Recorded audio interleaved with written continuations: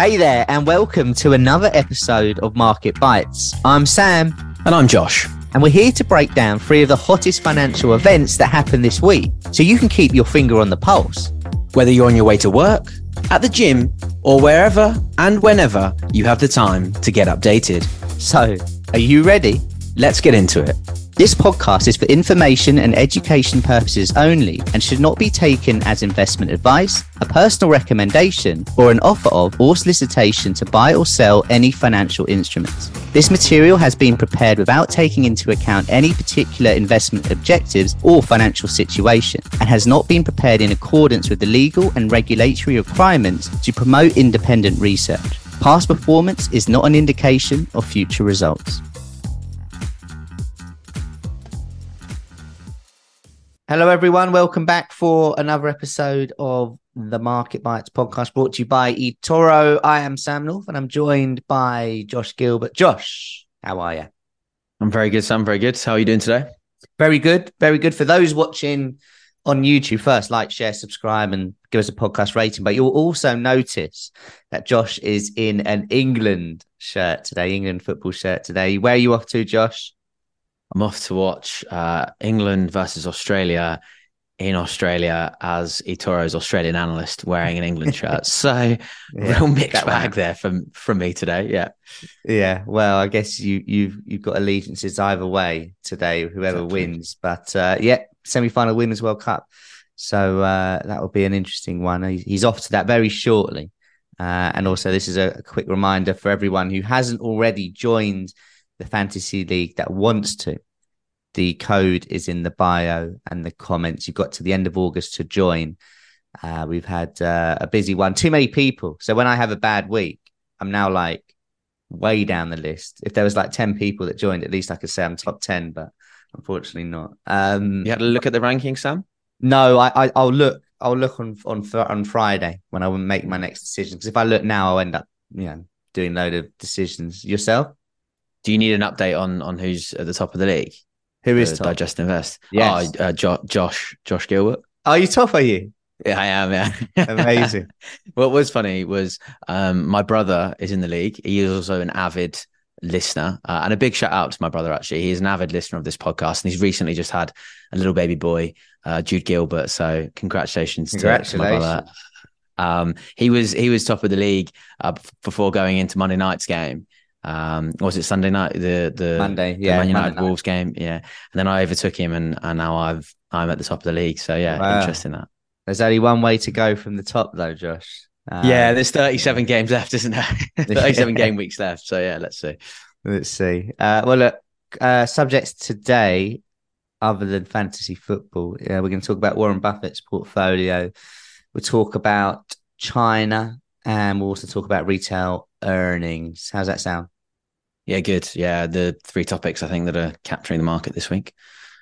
Yeah, should be a good one. I mean, the first up, we've obviously got a new update on Warren Buffett's stock portfolio. I mean, Monday night, most people probably were watching Manchester United versus Wolves to see who would finish the first game week as number one. But it also caused a bit of a stir on social media, on X. Got to get used to calling it X now. It's moved from Twitter. These changes were reported on Monday, showing the sort of the last 3 months, any changes that there had been. And there were some new positions: NVR, Lena, DR Horton. The portfolio also did increase positions in some companies, Capital One, Occidental as well, which we knew he took a big bet on last year. They decreased positions in General Motors, Activision, Globe Life, Celanese and Chevron, and then sold out of a couple as well, McKesson, Marsh and Vitesse Energy. It's quite interesting when this happens, because obviously the next day, if you hear Warren Buffett is either buying more or selling more or getting into a new position, the market moves. And some of these stocks were up considerably or down considerably based off whether he bought in or sold or whatever. So that happened on Monday. But the main headline I think people are running with here is that he's increasing investments in the sort of the US house builders. So the companies that I mentioned there, you've got DR Horton, Lennar, and NVR.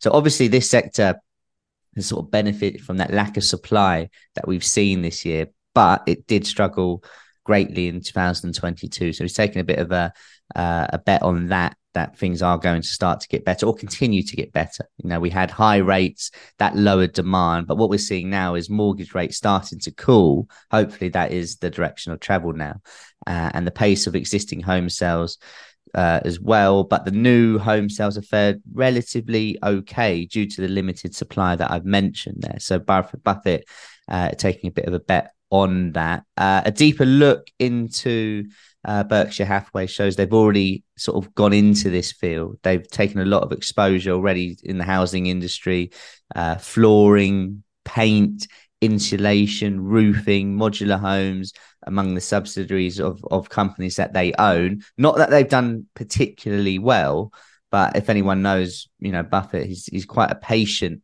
investor, and it looks like he's been building this position for quite some time. Just to note, as of June the 30th, it owned about 5.97 million DR Horton shares. That was worth about $726 million just. About 150,000 Lennar shares, which is worth $17.2 million, and 11,112 NVR shares, which is worth 70.6 million. So the filing does actually go on to say, or it doesn't say, I should say, whether Buffett was the one that actually took these positions on. And it might be that one of his portfolio managers, Todd Coombs or Ted Veschler, actually took it. I mean, analysts who follow Berkshire quite closely have generally perceived smaller stock purchases to be by these guys, basically worth 1 billion or less. And that's what they call smaller stock purchases, which is mental when you think about it. Imagine that in your portfolio, sitting there and think, oh, I'll get my portfolio manager to manage that. It's under 1 billion. Crazy. Anyway, despite the new investments that we've sort of seen, Berkshire was a net seller of stocks in the last quarter, buying 4.6 billion, selling 12.6 billion from its $353 billion equity portfolio. For all of 2023, Berkshire has actually sold 18.4 billion more stock than it's bought, which is pretty interesting. And it won't surprise most people to see that their largest stock that they own still is Apple, with $177.6 billion stake. I saw a few people having a bit of a cheap dig, saying because I think it's like 50% of his stock portfolio, that he's not diversified at all. But you've got to remember, Berkshire Hathaway and Warren Buffett have their finger in many pies. So that's just within his stock holding portfolio. It's just like if you looked at someone's crypto portfolio, they may well have 40-50% in Bitcoin, but that's just a small part of their overall pie. So he is still very much diversified. Yeah, but it also comes down to that growth as well, doesn't it? It might be such a big part of his portfolio because Apple shares have done so well, and the same with Bitcoin. You know, Bitcoin is probably, if you bought Bitcoin in 2016, it's probably 80% of people's portfolios now because of when you bought it. So I think that's an important point to know. And for sure, and it's quite interesting as well when we're talking about some of these companies that you know Berkshire Hathaway are buying into. If you're a CEO of that company, you've got to be patting yourself on the back, haven't you? You've got to be, going into the office in the morning going, yeah, Mr. Buffett has bought his stock. I have done something right. You've got to be a smart man. yeah. You've got to be happy with yourself and just knocking on the door and say, yeah, that's my pay rise sorted for the year. Yeah. But look, Buffett's just the GOAT, isn't he? Solid 5 years, 70% return for Berkshire shares in that time as well. And I just think, in terms of what you said there, that diversification, he just has kept it simple over the years and stuck with those brands that, have continued to sort of do well for him. The house builders is, again, a smart move. James Hardie Industries, which is a building materials company, they provide a lot to the US, listed on the ASX, have reported earnings this week, but shares are up 78% this year. So as usual, Buffett is ahead of the game when it comes to sort of these sort of market moves and looking out for that. And you also mentioned some selling there as well. And we had some other selling news this week as well. Some news about the Big Short again this week, and those that would have seen the headlines, if you are, anywhere near FinTwit, Twitter, or basically read anything to do with financial media in the last few days, you would have known about the headlines flying in about Mr. Michael Burry, the man from the famous Big Short movie, who is known for his big short on subprime mortgages in the US during 2007 and 2010.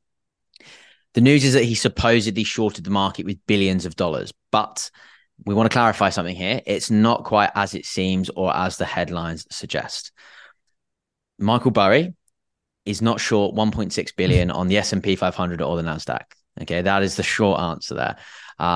We don't even actually know if he still holds those positions, because essentially these filings come out after the fact. So it's about 60 days since that sort of report.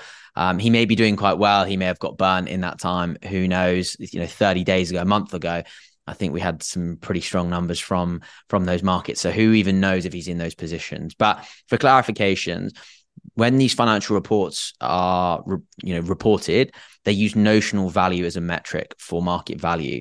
So it's not the amount that Burry had paid for the puts. So these are the options. So due to the way that those options are reported, that is that common misconception that the value is of 1.6 billion. But each option has the potential notional exposure of 100 shares of stock. So the value of each option is calculated as 100 times the value of the security. So it certainly is a large position, but it is nowhere near the 1.6 billion that headlines have suggested. So when you actually look at the value on the filings, it does equate to 1.6 billion. But again, it's not actually the amount of money. He hasn't bet 1.6 billion short on these assets. Again, it's that notional value. So just wanted to sort of clear that up and again, break down sort of some of the financial jargon that we do see in markets. Yeah, no, I think the right thing to do. I mean, it was very sensationalized, those headlines. I did see some comments which made me laugh, where it said, chill out, everyone. Michael Burry, give him his credit. He has predicted 50 of the last 2 sell-offs, which made me laugh a bit. But look, listen, we had 2 down weeks in a row for the S&P. I think it was breaking below a key level yesterday, 50-day moving average. Listen, I'm also not too surprised. You also come into the back end of August. You've got Jackson Hole, September seasonality, not amazing. I wouldn't be against seeing it drift a little lower. I think we're already 3 and a bit % off the high of this year. I don't think it's panic stations just yet. Our next subject, where things don't maybe look as rosy as the US this year, is China, which surprised markets a little bit this week, haven't they? I mean, what have they done? Why have they done it? And how might the market react? Yeah, so I mean, it's been a huge year for China, and it's been a big week already in China, and it's only Wednesday. So when we get data from China, it's usually a dump. So you don't get sort of, one lot of data, you get it all at once. So for context, to sort of put this all into perspective a little bit, China's economic recovery has sort of been faltering in recent months. We had that surge initially from the end of the sort of the COVID zero era, which we saw a big spike in retail sales, this big expectation that they would just sort of buy commodities in bulk again, and we would see obviously lots of positivity. It hasn't quite worked out that way. And then we'll dial back to last week, where it updated its CPI reading. That showed deflation in the region. So inflation was deflation at 0.2%. And that followed a mountain of weak data, and that has continued into this week. So we'll just focus on the deflation for the moment. And the worry that for investors about deflation is that it's the world's second largest economy, and that has global repercussions. It's the biggest importer of lithium, it's the biggest importer of iron ore, it's the biggest importer of huge amounts of commodities globally, and also exports as well. So there's lots that China does, and there's what China does has ramifications for the global economy, which is sort of really important. The slight good news is the economists are saying that they expect a rebound in inflation to occur next month, so to already pop out of that deflation and move back in. But where we are, you're on the complete opposite end. So you've got, the Federal Reserve trying to bring down inflation, whereas in China, you've got, central bankers trying to bring up inflation. They've got a target of 3%. They're trying to bring it up. And for as long as you're sort of not at that target rate and you're below, say 3%, and you're close to deflation, it's a worry, because when you have deflation, it essentially is a spiral, because consumers stop spending. They think they're going to get a better deal on products, and it is, it is worse in some cases than inflation. So that's something to sort of keep an eye on. And then last week, as I mentioned just a moment ago there, we saw export and import data contract more than expected. And then this week, we've had growth figures for industrial output, retail sales, and fixed asset investment, all missing economist estimates as well. The big news was that just before that data was released, though, China's central bank unexpectedly, which is probably the key point, cut a key policy interest rate for the economy. So the cut was a surprise in some cases, because the yuan has been under significant pressure this year, which is obviously the local currency. And essentially, obviously, a cut to, obviously a key interest rate is not good news for a currency in that sense. And that is, taken the market by surprise. But this is what's needed. They need to basically provide more sort of fiscal stimulus. They need to stimulate this economy in order to sort of get it back on track to sort of reach its growth target. So for context, we're sort of talking about China that, it isn't going to grow, but it is still set to see 5% growth, this year, which is still the largest in sort of the world's biggest economies. So it's bad there, but it's not all that bad. But, again, they've got to stimulate the economy if they want to reach those sort of targets. And then to add to sort of all of that, we've sort of got these property fears that, were a big talk of the market. I think at the start of this year and the back end of last year as well, that sort of, spicing back up again. Property developers are at risk of sort of default. And there was some fears over some missed payments as well. So I think to sort of summarize all of that, there's plenty of pressure here to sort of do more from these officials. And I think that is to sort of help the heavily indebted property sector and obviously give consumers more cash to spend, which is obviously the key point. I think that is the most urgent goal is to give consumers, to give that stimulus out and to get people to spend. The response has been pretty muted so far. We've seen murmurs of stimulus measures. We're moving in the right direction, but we're not there yet. Yeah. Finally, what does this all mean for, sorry, Sam, I'm just going to sort of put that last little spin on it in terms of what does it mean for Chinese equities. Well, the Hang Seng is the worst performer in the world this year, down 6%. And the rest of the world is glowing green. Valuations have fallen significantly as well. So we're trading at 9 times forward earnings. That's, half of the S&P 500 at 20 times forward earnings. So there is plenty of risk there. But as I said just a moment ago, China is still set to see the largest economic growth globally this year. So I think contrarian investors are going to have their eyes very much on those valuations, and sort of keep an eye out on when to jump onto this, because there's some attractive valuations there for sure. Yeah, no, I was going to say, how do you see sort of the Hang Seng? Because it has performed pretty poorly this year, but there will be some people out there that feel it's a good area of value now. And the potential upside is great. I mean, if you were to get in, sort of short, medium term longs now on the DAX or the NASDAQ or the S&P 500 or the CAC 40 or even the FTSE, the upside to sort of those all-time highs isn't nowhere near as good as the upside potential on the Hang Seng, for example. I'm not saying it is going to go back to those all-time highs one day.